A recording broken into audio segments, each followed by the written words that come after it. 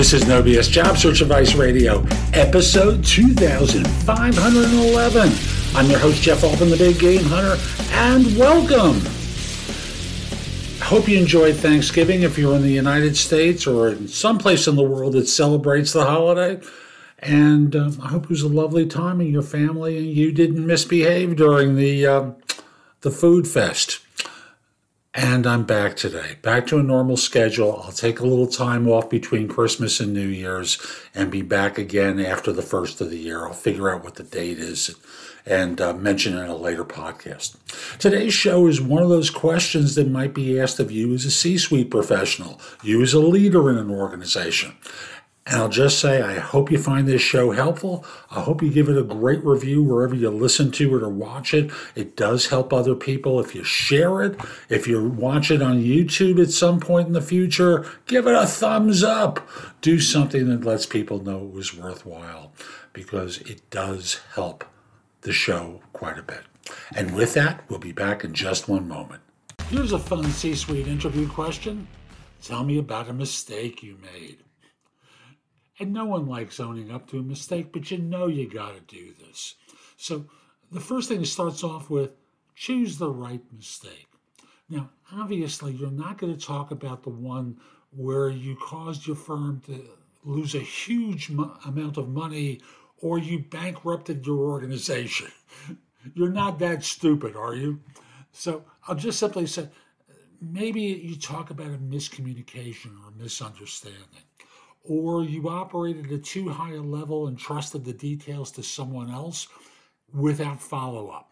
Or you missed a deadline. I don't want to say these are trivial things, but they are less critical things than getting into a fight with someone or doing something destructive that wound up costing the firm tens of millions of dollars. So lay out the situation clearly. And if we were working with a formula, it might be the SOAR framework: situation, objective, action, result, or situation, obstacle, action, result. And I'll just simply say, lay out the situation. What was the mistake you made? What did you do that proved problematic? How would you address this mistake in the moment? Like, what did you do? And from there, it's what you learned from it. How you're going to avoid this going forward. And thus, this isn't a hard question, but you're going to have to act or perform in a particular way in order to deliver the right results. So it could be something along the lines of, boy, this brings me back. And there was a time, I'd say about 10 years ago, where I was new at a VP role. And then you lay out the situation, and then you roll your eyes a little bit, and you shake your head, and notice there's a theater to this. You can't just be factual. You have to be a human being, and then come back to the eyes and conclude by talking about the learning from this, how you've done things in the future to avoid recreating this. No problem like this has ever occurred. You haven't completely delegated. You made someone report to you with what their progress was, to use one of those examples. And, I learned my lesson big time because I took a lot of heat for that mistake, and deservedly so. So part of that is owning up to it.